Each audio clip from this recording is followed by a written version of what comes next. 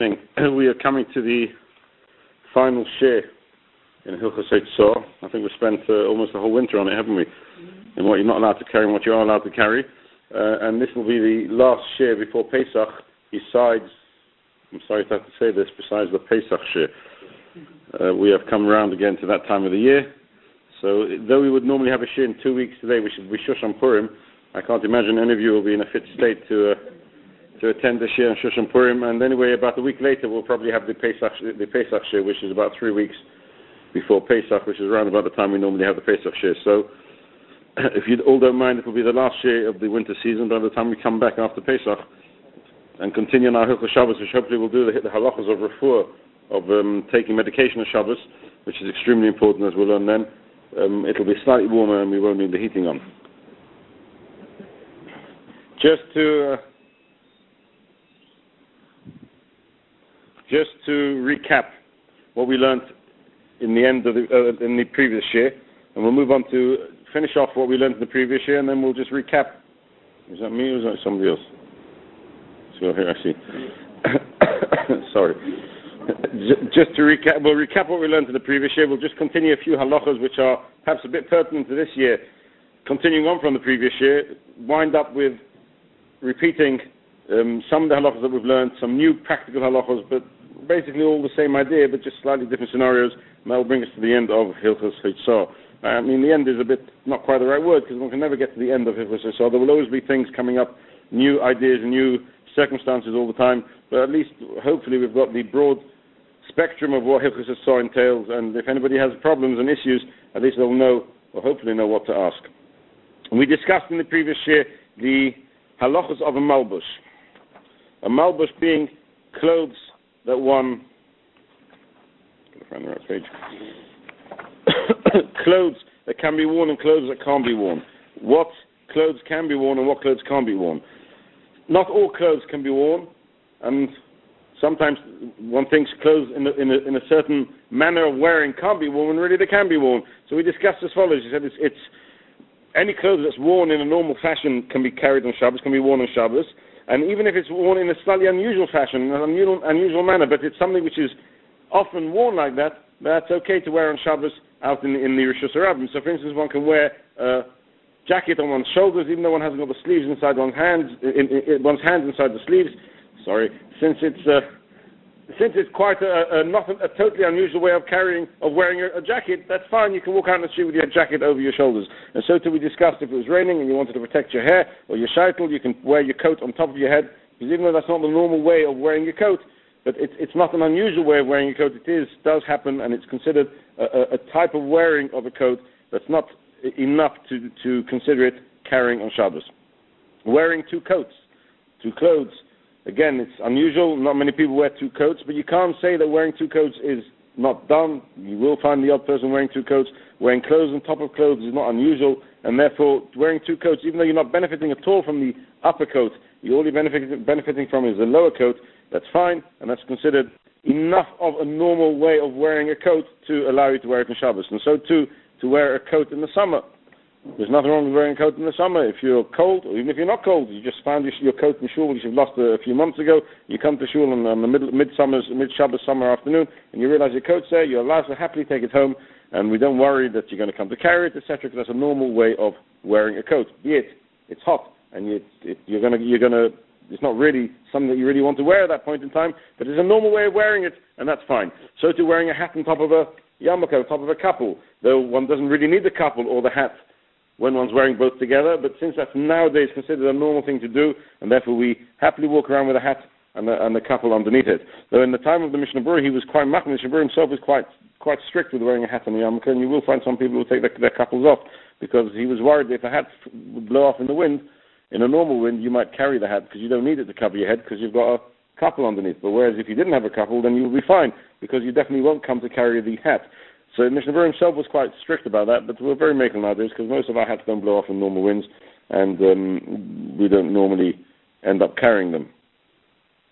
To wear two belts, the Ramah says is osur. To wear two belts, the Ramah says is osur, and therefore we discussed to have a Shabbos belt with a key on it, and we've discussed already how to wear the key on a Shabbos belt, but you've got a Shabbos belt with a key attached to it in the right manner, to wear that on top of your coat belt will be considered also, because you're now wearing two belts, and two belts is unnecessary. Two belts is not the normal thing to do. It's not a normal way of wearing a belt, and therefore a belt is only an accessory really for the garment. To wear two identical accessories, one doesn't, and therefore it is forbidden to wear two belts. When one does go out with a Shabbos key on a belt, a Shabbos belt with a key on it, one has to be careful to make sure that it's being worn in a manner that one normally wears a belt, and not on top of a second belt. We also spoke about wearing a handkerchief around your neck, even though a handkerchief is not the most smartest of scarves, but since wearing a scarf is a normal thing to do, and one's decided that one wants one handkerchief as a scarf, that's fine, and one can wear a handkerchief, a cloth handkerchief, not a paper one, around your neck as a scarf.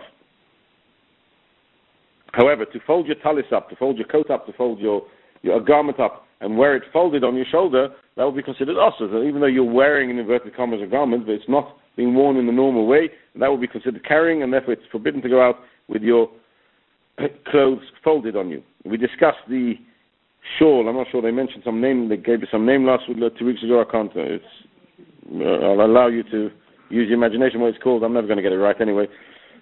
So we discussed, even though that's just really something draped over you, and it doesn't seem to be worn in real terms. It's not really worn, but since that's a normal way to wear it, that's considered mutter. It's considered a malbush, and one can go out with that. However, we said if you would fold it up, and this is where we got to the tricky bit, if you would fold it up and begin to use it as a part scarf, part clothing, that would be awesome, because that's not the normal way to wear a shawl. You wear a shawl with the shawl hanging down. So you've now folded it up. You're wearing it in an unusual manner, and all that cloth which is being folded up is not necessary for the clothing that for the manner that you're wearing that piece of clothing, and therefore it's considered carrying. All that extra cloth is considered carrying.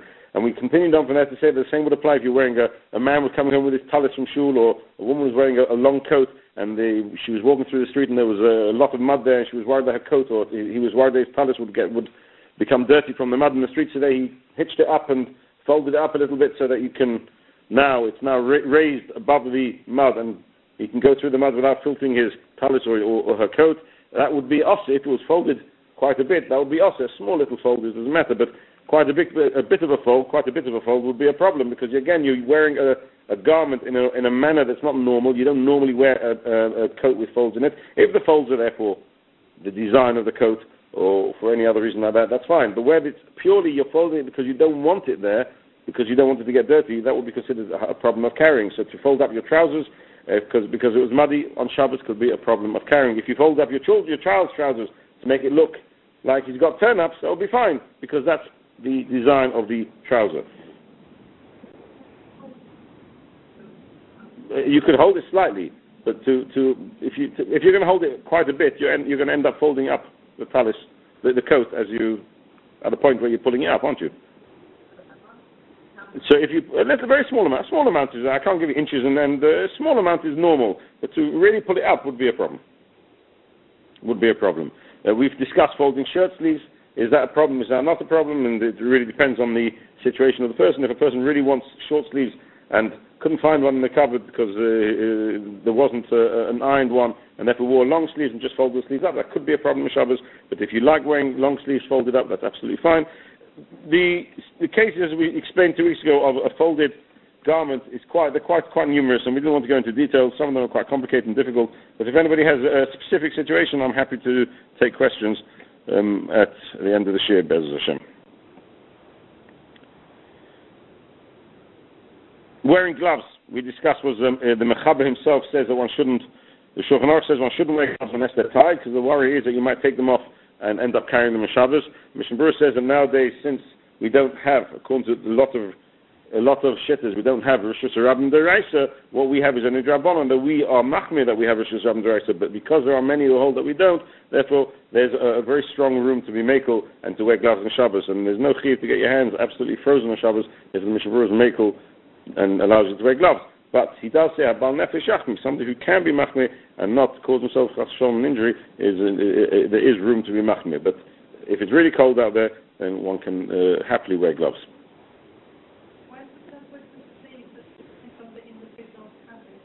It's because shirts are a very difficult thing to make a rule.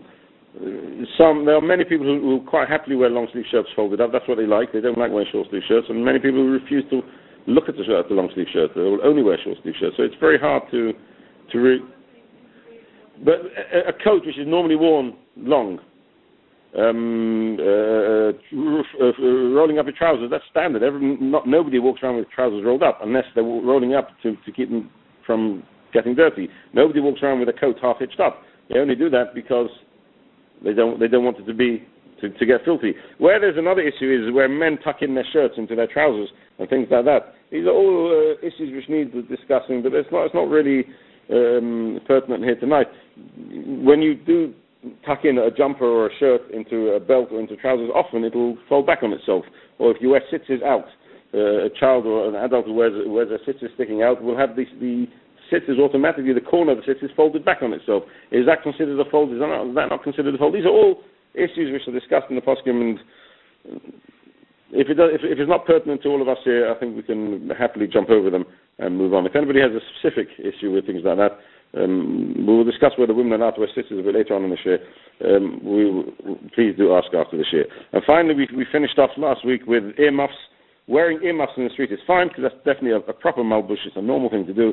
And though in this part of the world, not so many people do wear earmuffs, but if you go to slightly colder climates, to America, etc., earmuffs is just extremely common and it's considered a proper malbush, and it's fine to wear them on Shabbos.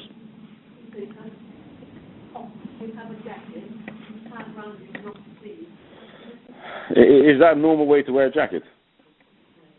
So then probably not. So then wear it over your shoulders.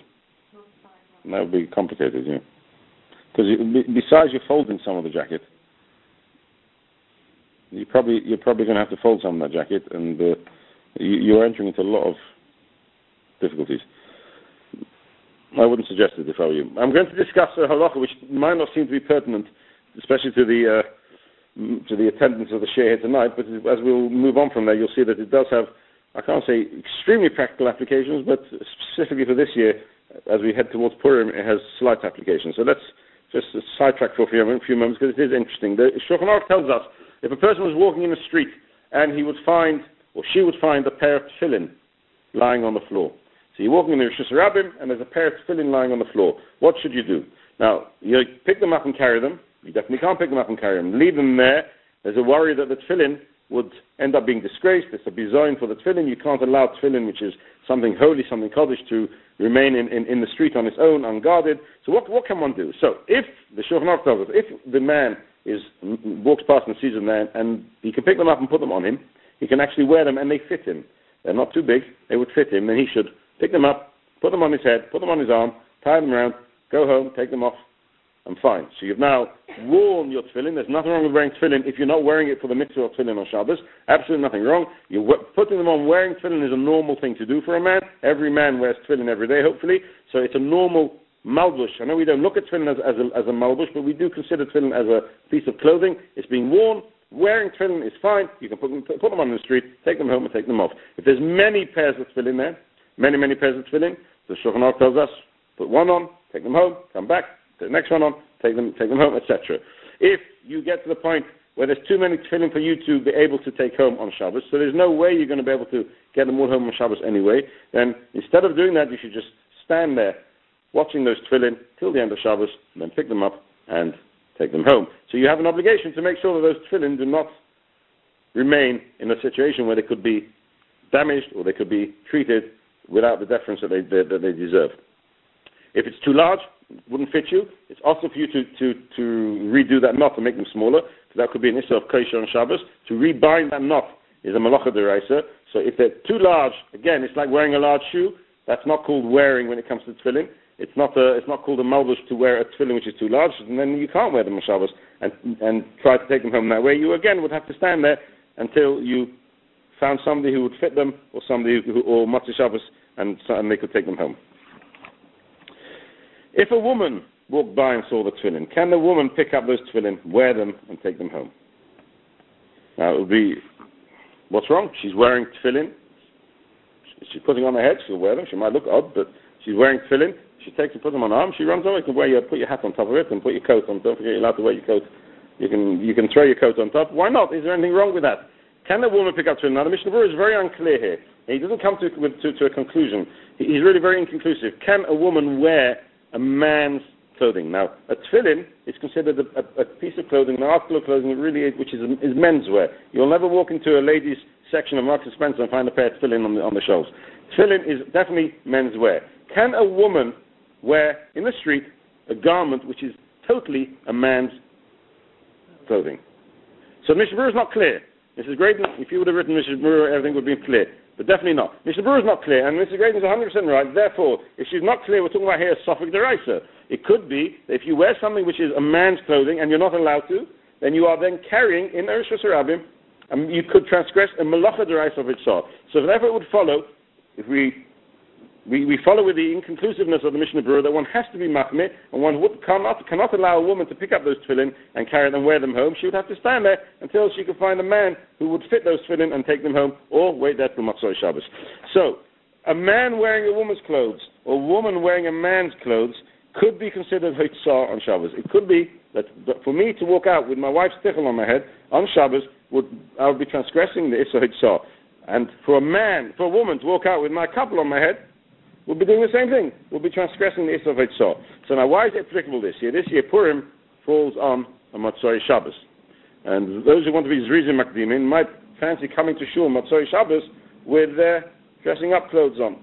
And you might get this odd man who thinks that to dress up like a woman. Of course, we're not discussing here the Issa of Leisilbash.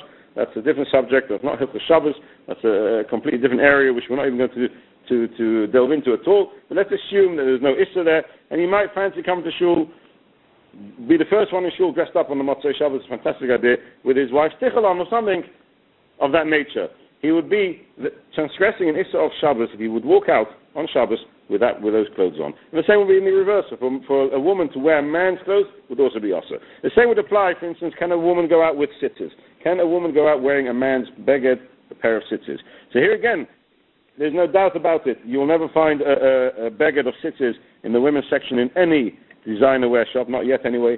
And therefore, it's definitely considered man's clothes. Tzitzis is considered very much a man's garment. No connection to a woman, and therefore for a woman to walk out on Shabbos wearing a pair of tzitzis of a man would be considered also. So to dress up again on Purim wearing a pair of tzitzis of a man and go out on Shabbos, or just close to the end of Shabbos, could be again transgressing the Issa of Shabbos, of Yitzhak. We've discussed in the past that wearing a mask on Shabbos or walking out with stilts on Shabbos is also considered Yitzhak, because a mask is not a normal malbush, it's not a piece of clothing, and therefore cannot become subordinate to the person. It's not like a piece of clothing that's there to serve the purpose of the man. It's serving no purpose at all, purely the purpose of jest and making people laugh. Therefore, to walk out with a mask or to walk stilts, anything like that on Shabbos is again an Issa of Itzah. So again, this year, to try and dress up before the end of Shabbos and go out on the street to Shul, you could really be transgressing many Isurim of Shabbos.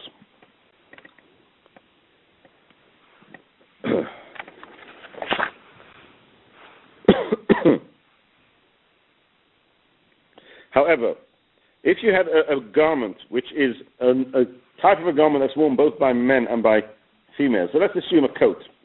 We'll take a coat. Men wear coats and women wear coats. But a man won't wear a woman's coat and a woman won't wear a man's coat. But since a coat is an item of clothing that both men and women wear, that for a man to go out with a woman's coat, for a woman to go out with a man's coat, one is not over the Issa of Itzah on Shabbos, because the idea of a coat is the coat is an item of clothing that's worn both by men and by women. The fact that the design is slightly different, that's irrelevant. That doesn't really change the facts, and therefore we can't say he's not wearing a coat. He's wearing a coat because men also wear coats. Wearing a pair of stitches for a woman or wearing a tichel for a man, that's definitely the man's not wearing a tichel. No man walks around with a tichel on. I mean, it might come fashionable eventually, but it's not yet at the moment. It would be cheaper if they did. But it's definitely not there yet. So to walk out with a tichel on your head is not considered wearing a piece of clothing. Wearing a woman's coat is considered wearing a piece of clothing. And vice versa as well. If a woman was out wearing a man's coat, that would be considered wearing a piece of clothing, and that would be fine. Scarves, wearing a scarf which is designed really for women, or a woman wearing a man's scarf. Again, a scarf is an item of clothing that everybody wears, and that's not really an issue, and therefore both the men and the women can wear each other's scarves.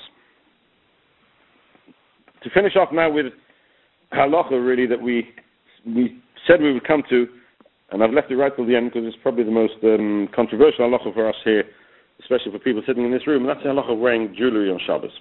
Now, we discussed right the way through the halachas of carrying a Shabbos that anything that one might take off and to show another person, Chazal forbade you from wearing a Shabbos. So, therefore Chazal said to wear any type of jewelry on Shabbos is also. Why? Because you're walking the street, you've got a nice piece of jewelry, and you'll meet your friend, and she'll say to you, please can I have a look at that, and you'll take off your necklace or your earring or whatever it may be, and you'll show it to them, and then there's a risk, once you've taken off what the article that you're wearing, or there's a worry that you might take it off, there's always a risk that you're going to come to carry on Shabbos. You might walk for Amos, she might say, walk me home, and just before you actually put the earring back on or the necklace back on, you walk with her for Amos, you could end up carrying on Shabbos in the street, or from Rosh Hashanah to Rosh Hashanah. Therefore Chazal forbade any article that might be taken off to be shown to another person from being worn on Shabbos. And therefore it follows, say Chazal, that any tachshit, any piece of jewelry, which there's a risk that you might come to show it, is forbidden to wear on Shabbos. Now, I'm not asking you all to take your jewelry off.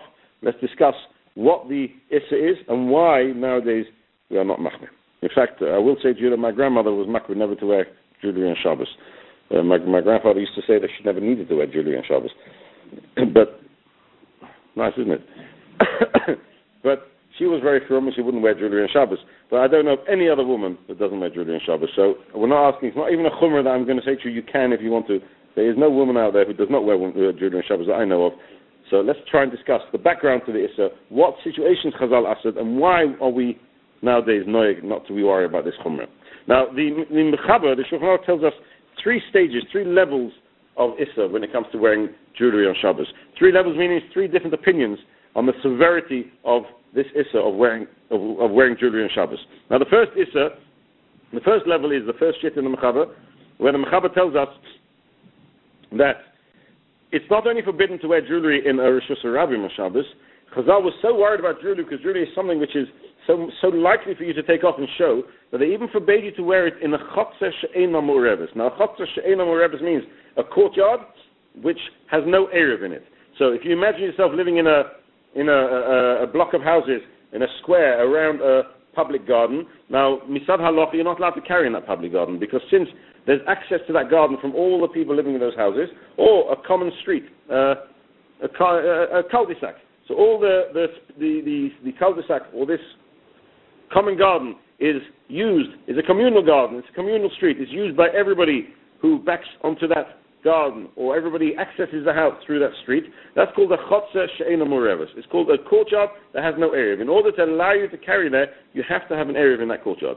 So if you're in a block of flats, in order to be able to carry in the stairwell, or if you have this common garden, etc., you have to make an erev. You have to go through the halachas of erevin to consider each member of the flat, every single flat, or each of the houses in the courtyard, as if they all live in one big house.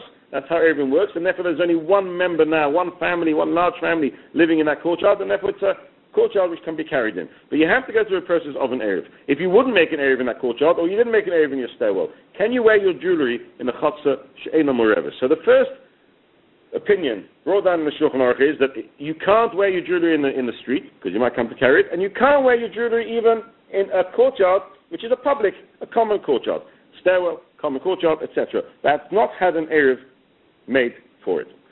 So then, Tachshitim, all jewelry is banned in those 2 areas. The second opinion is much worse than that. The second opinion says jewelry is something which is so common for a person to make a mistake and walk out into the street carrying that Chazal said that not only can you not carry it in the street, can you not wear them in the street, not only can you not wear them in a courtyard which has no erev, you can't even wear them in a courtyard that has an erev, and you can't even wear them in your own home. Because they're so worried that once it's on you, you're never going to take them off, and the risk of coming to carry in the street this piece of jewelry is so enormous that they forbade across the board no wearing jewelry on Shabbos. Third shitta is the most lenient. The third opinion is the most lenient, and they say that you cannot wear jewelry in the street. That's a given across all the 3 opinions. However, in your own courtyard, or even in a courtyard which has had no erev in it, in your own garden, or even in a public garden, a courtyard which has no erev, you can wear jewelry. There, Chazal will more make it. At the end of the day, you're wearing it, and the worry that you might come to carry it, take it off and show somebody in a courtyard, that's not so painful. We're not so worried about that. Your next door neighbor, you're much more. You see them much more often. You don't need to show them your jewelry. We're only worried if you're walking in the street. And then you might be somebody who you really, somebody who you're trying to live up to the Joneses, and therefore you're going to show them your jewelry. That's a worry. The worry in your courtyard, Chazal won't worry so much about that. So we have 3 opinions. One says in a street or in a public courtyard, it's also. The second opinion says, in the street, public courtyard, private home is also. Third one says only the street is also. So, having seen the severity of wearing tachshitin on Shabbos, why on earth are we not worried about it? Why have we not got up on our Shabbos Shiur and Shabbos Agadol drushes, banged on the table and says, ladies, I can't understand you, why are you walking around with jewelry on? What is the heifer? So this problem is not something that's just surfaced recently. It's a problem which has really been around for many, many hundreds of years, and it's already discussed in the Shulchan Aruch. The Shulchan Aruch itself discusses why on earth are women mekel when it comes to these halachas. Now, the first reason the Shulchan Aruch says, and this is something that's going to strike you as strange, he says there's really no reason why women are allowed to wear jewelry. They're not allowed to. So why don't we get up and bang out and scream and shout and make a fuss? So it says the Shulchan Aruch, Mutav Shehei Shegin V'Alti Mezidin.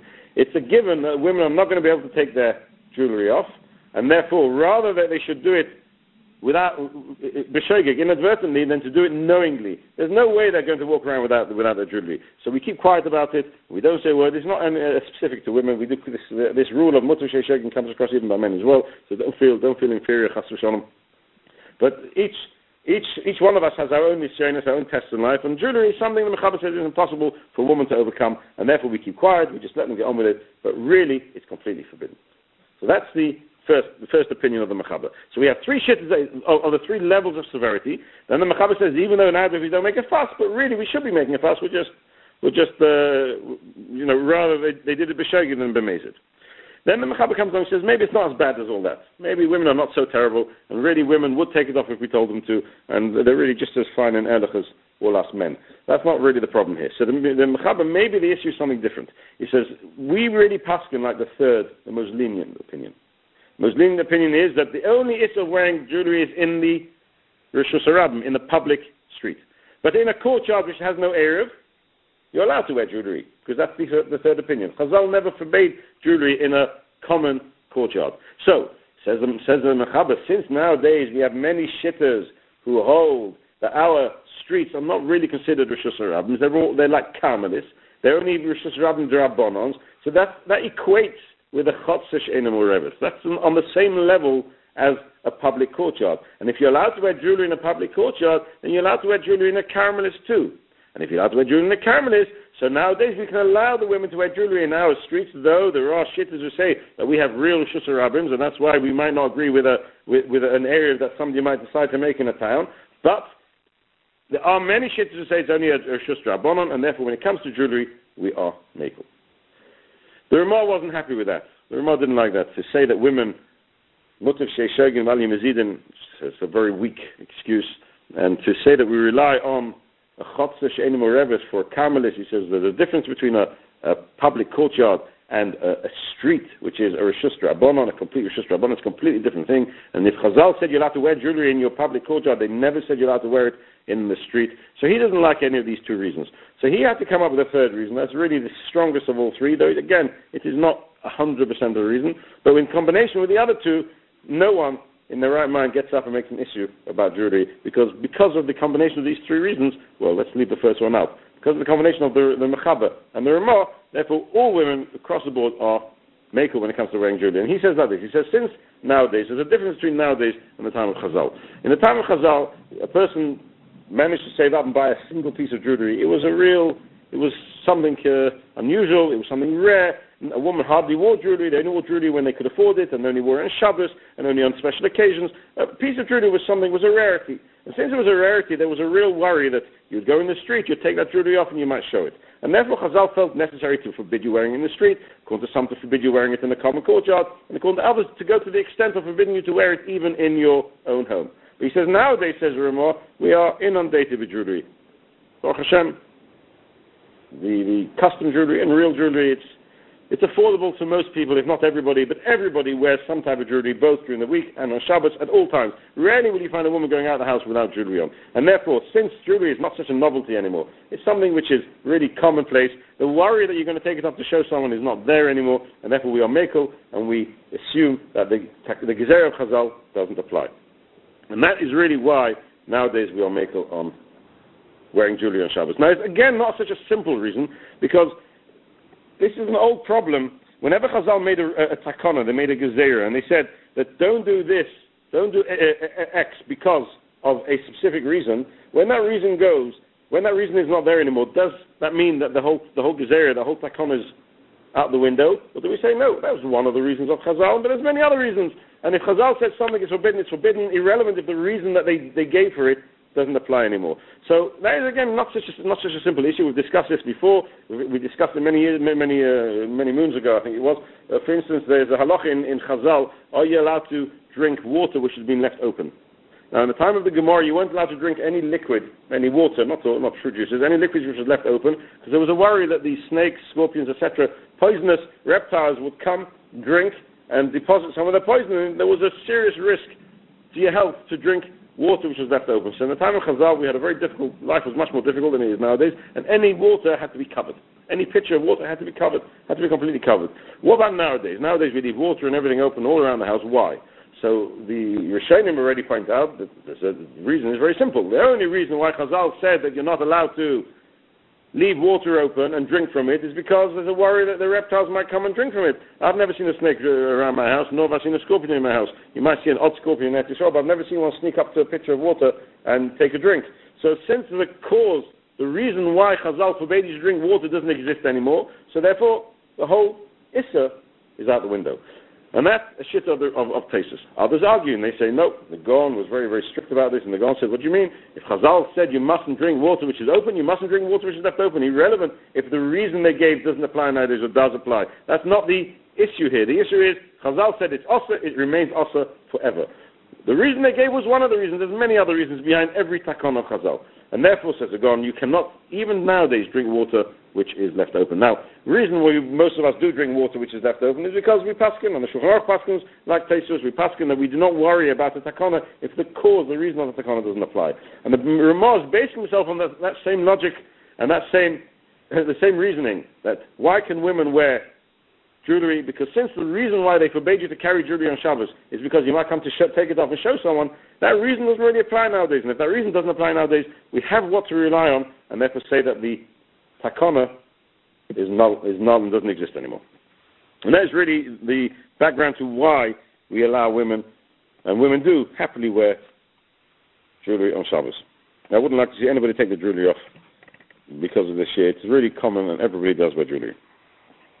Okay, so that really brings us to the end of the halachas of Hitzah. We'll run through just a bunch of practical cases of Hitzah, some which we have discussed, which are very, very pertinent, some which we haven't discussed, but they're all almost identical, and you will notice the similarities across the board that somewhere along the line, in the past 5 months, we've covered the areas of these cases. We're not going to go through all the background to them all. We'll just rattle through the cases, and that will bring us we'll wind up the halachas of Hitzah that we've spent the last few months on. To ride a bicycle in the street on Shabbos. So we haven't discussed this, but it's a very simple comparison to pushing a wheelchair. Come on, ride a bicycle in the street on Shabbos. Now, to ride a bicycle in the street on Shabbos is completely forbidden on Shabbos because you are carrying the bicycle. Riding the bicycle is carrying the bicycle, as we've discussed. Carrying means means pushing, carrying means any form of maneuvering an article from A to B. So when you get on your bicycle and you maneuver your bicycle down the street, your bicycle has been carried by you in the Rishus Harabim. You're therefore transgressing Issa D'Oraisa of Hitzah by riding your bicycle in the street. The poskim goes so far to say that since the purpose of a bicycle is to be ridden in the street, therefore even to use or to move a bicycle at home could be a problem of muksa. It's a keli shemalachta le'issa. It's a keli which is set aside primarily to be used in a situation when it is forbidden to be used on Shabbos, and therefore it'll have a din of muksa to it and can't even be moved around the house. A little tricycle or a little children's bike, child's bike, which is used at home, probably far more than it's used in the street, then that's fine. That's not muksa, because it's not intended to be used in the street, it's intended to be used at home, and there's no problem with using that, allowing the child to push it around on Shabbos.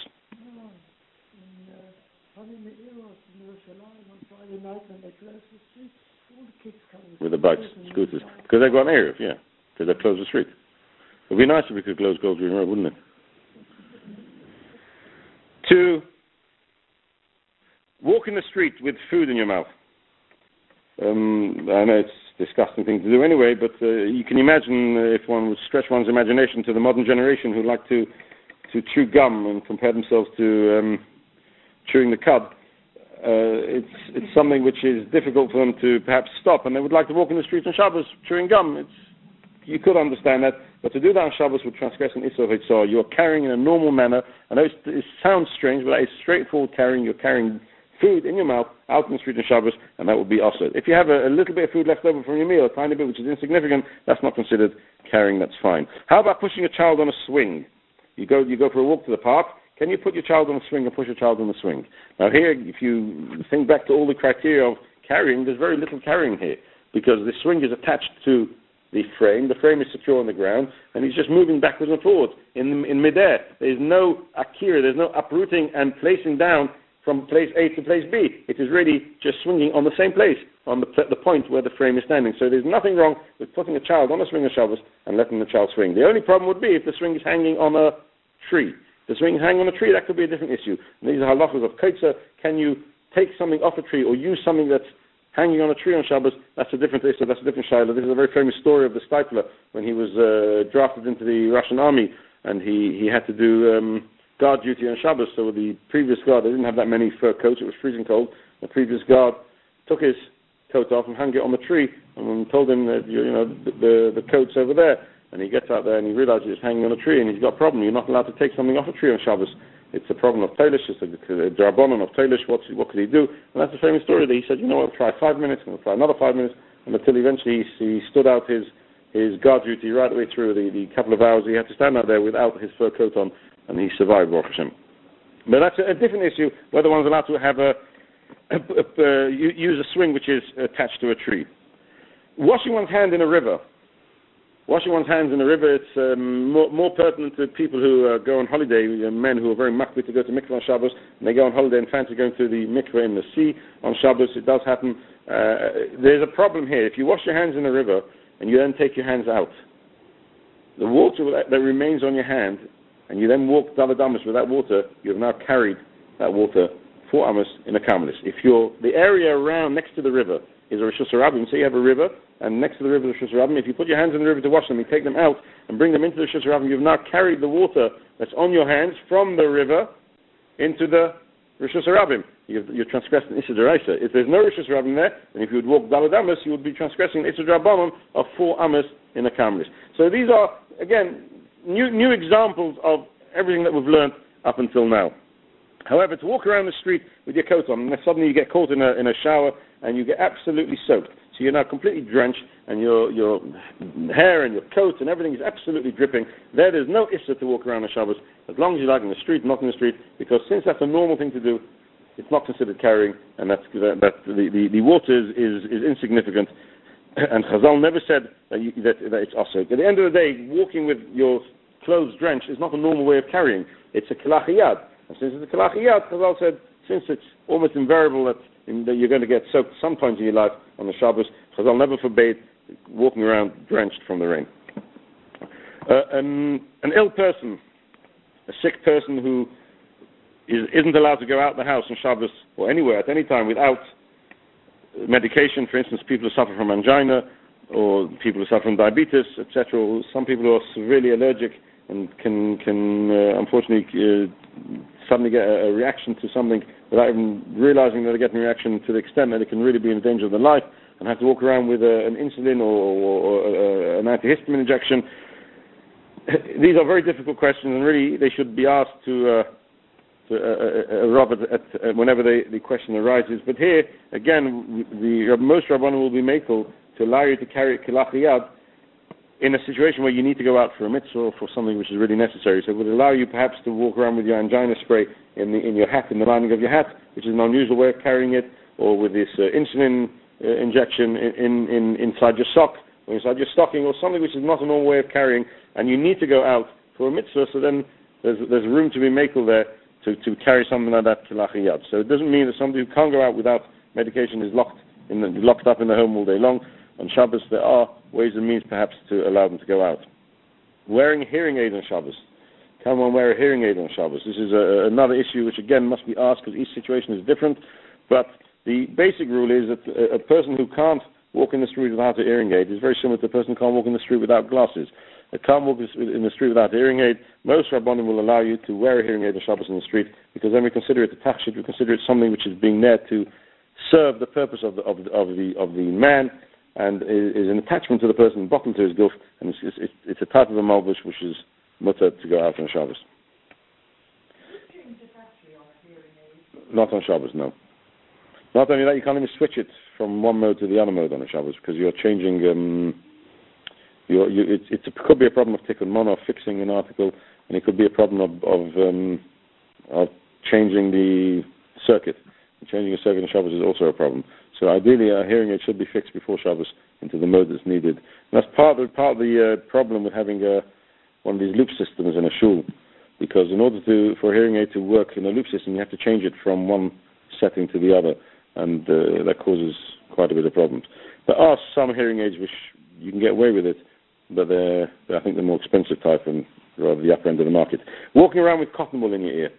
Can you walk around on Shabbos with cotton wool in your ear? Now, the Shulchan Aruch tells us to walk around with a pad in your ear is also unless it's tied. And this is an enormous controversy amongst the contemporary poskim. What does it mean it has to be tied? Does it just mean it has to be secure, that it's not going to fall?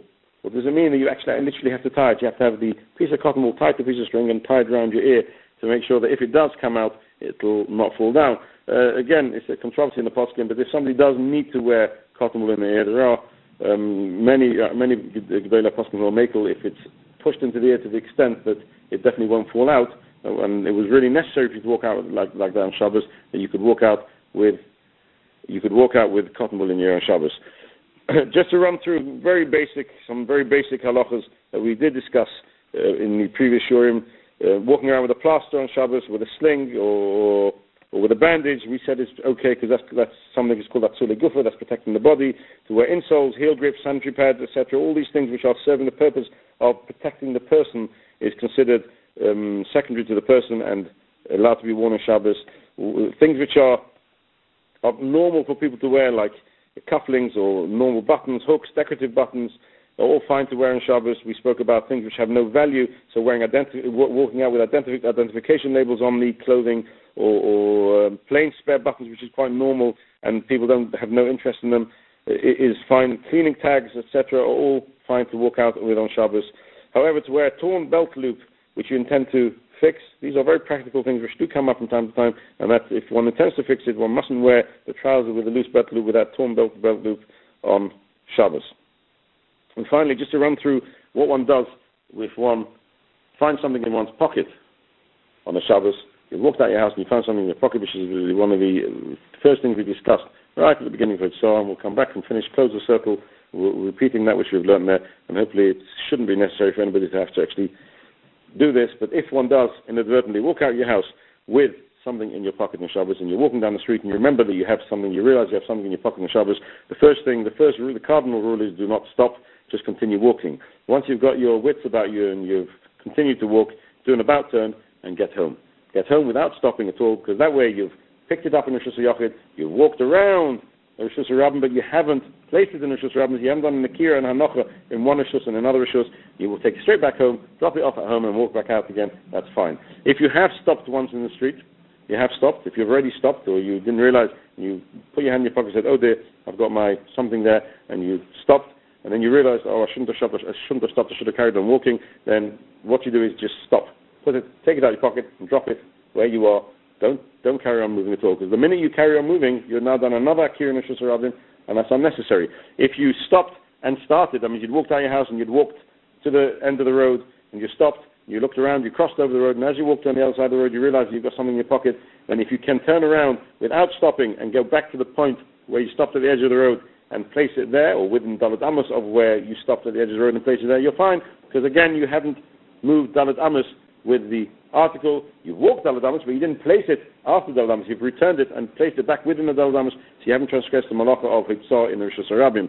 If you can't return it to the area that you are, then what you should do is, if you can find a Carmelis or a Mokum Pator, if you can find a little area that we call a Mokum Pator, one of these bollards, etc., or something like that, if you could place it down on one of those, then you've done an Akira in a Rishus HaRabbim and a Hanoch and a Mokum Pator, that's fine. That's the least level of it. So if you can't, try and find yourself a Carmelis, not a Rishus HaYachid, but a Carmelis, like a cul-de-sac, place it inside the cul-de-sac, because then you've done an Akira from Rishus HaRabbim and the Hanoch in a Carmelis, which is a not a deraisa and a drabonon. If you place a kilach yad, you've got 2 drabonons. That makes it even easier. And if you can't find another karmelis, and you have to put it in Rishus Rabbim, then drop it kilach yad in Rishus Rabbim. So you've done only a drabonon of a akira and hanocha kilach yad, which is only an issa drabonon. Hopefully none of those should apply to anybody, and we should be careful. As we said in one of the first Shiurim, there's halacha, Chiyuv, Chazal required every person to check their pockets before Shabbos comes in, or at least before you go out of the house with your pockets, with your coats and your clothes on Shabbos. Make sure there's nothing in your pockets. To the extent that the Gaon was careful not to allow any article to go into his Shabbos clothes at all, ever, to make sure that he never would inadvertently come to transgress Isser Tzah of Shabbos. Be'ez Hashem, with Siyat Shema, we can also make sure that we will not transgress Isser Tzah on Shabbos. Hopefully we've covered the broad spectrum of Chitzah, and you're less mixed up than you were before we started, and enough to the extent that if there is an issue which does arise and you're not sure, at least you'll know that there's an issue and you'll be able to, as Hashem, ask.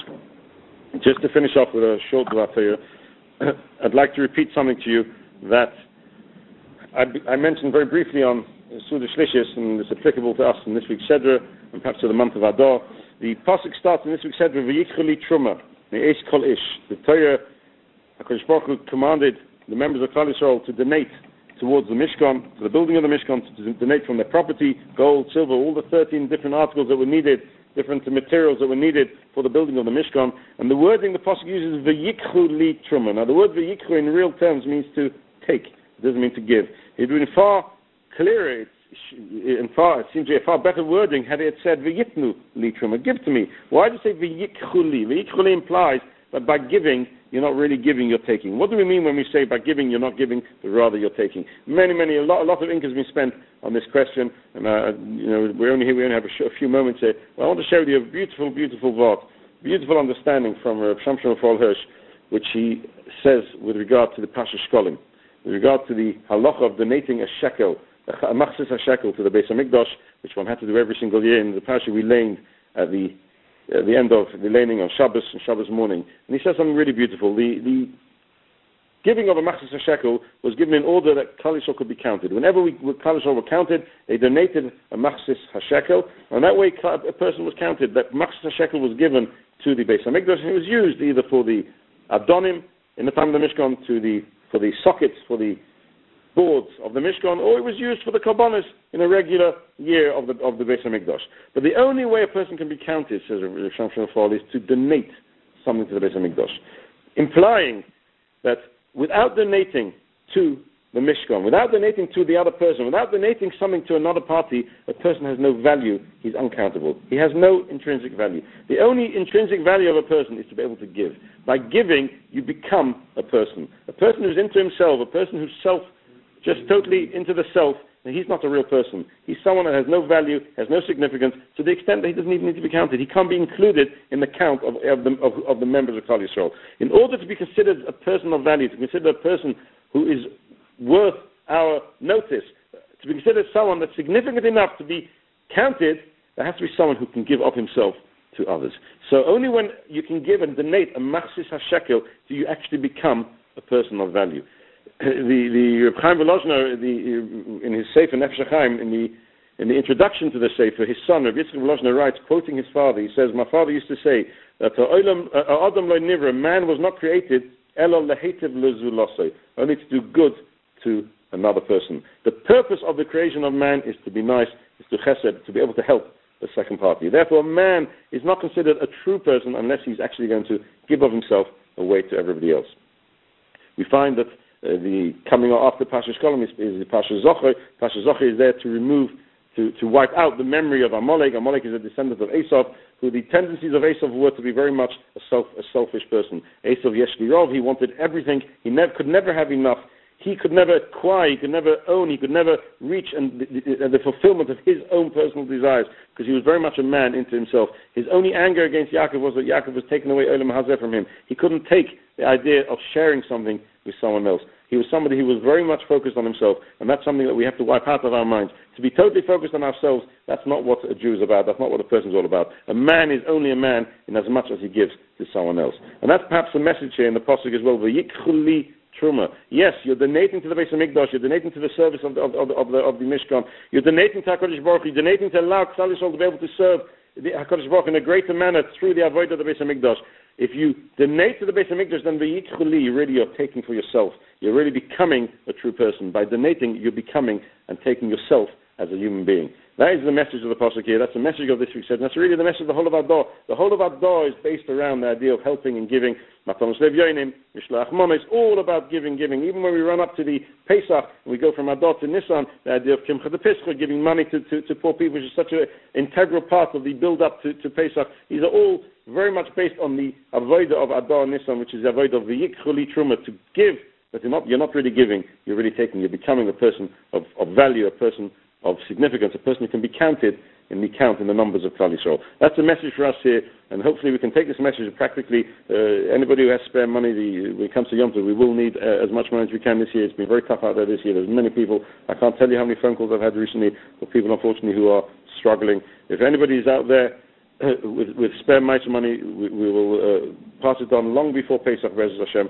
The Yikhli Truma, donate to the tzibur, donate to the public, and then we become persons of value which cannot be measured in real terms. And in return, the Shchus of that eventually will give us Siyat Tishmaya. And not only will we see the rebuilding of the Beis HaMikdash, we will all come party to the building of the Beis HaMikdash, we will be able to be zeicher to the avodah in the Beis HaMikdash, and see the Gilui Kveit Shechina, B'mher B'yameinu, Amen.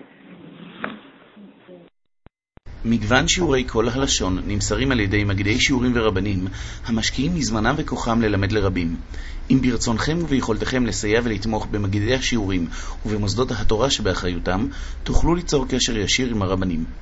לקבלת פרטי מגידי השיעורים ניתן לפנות למשרדי כל הלשון בטלפון 02-581-6622 או בכתובת דואר אלקטרוני l@kol.hl.com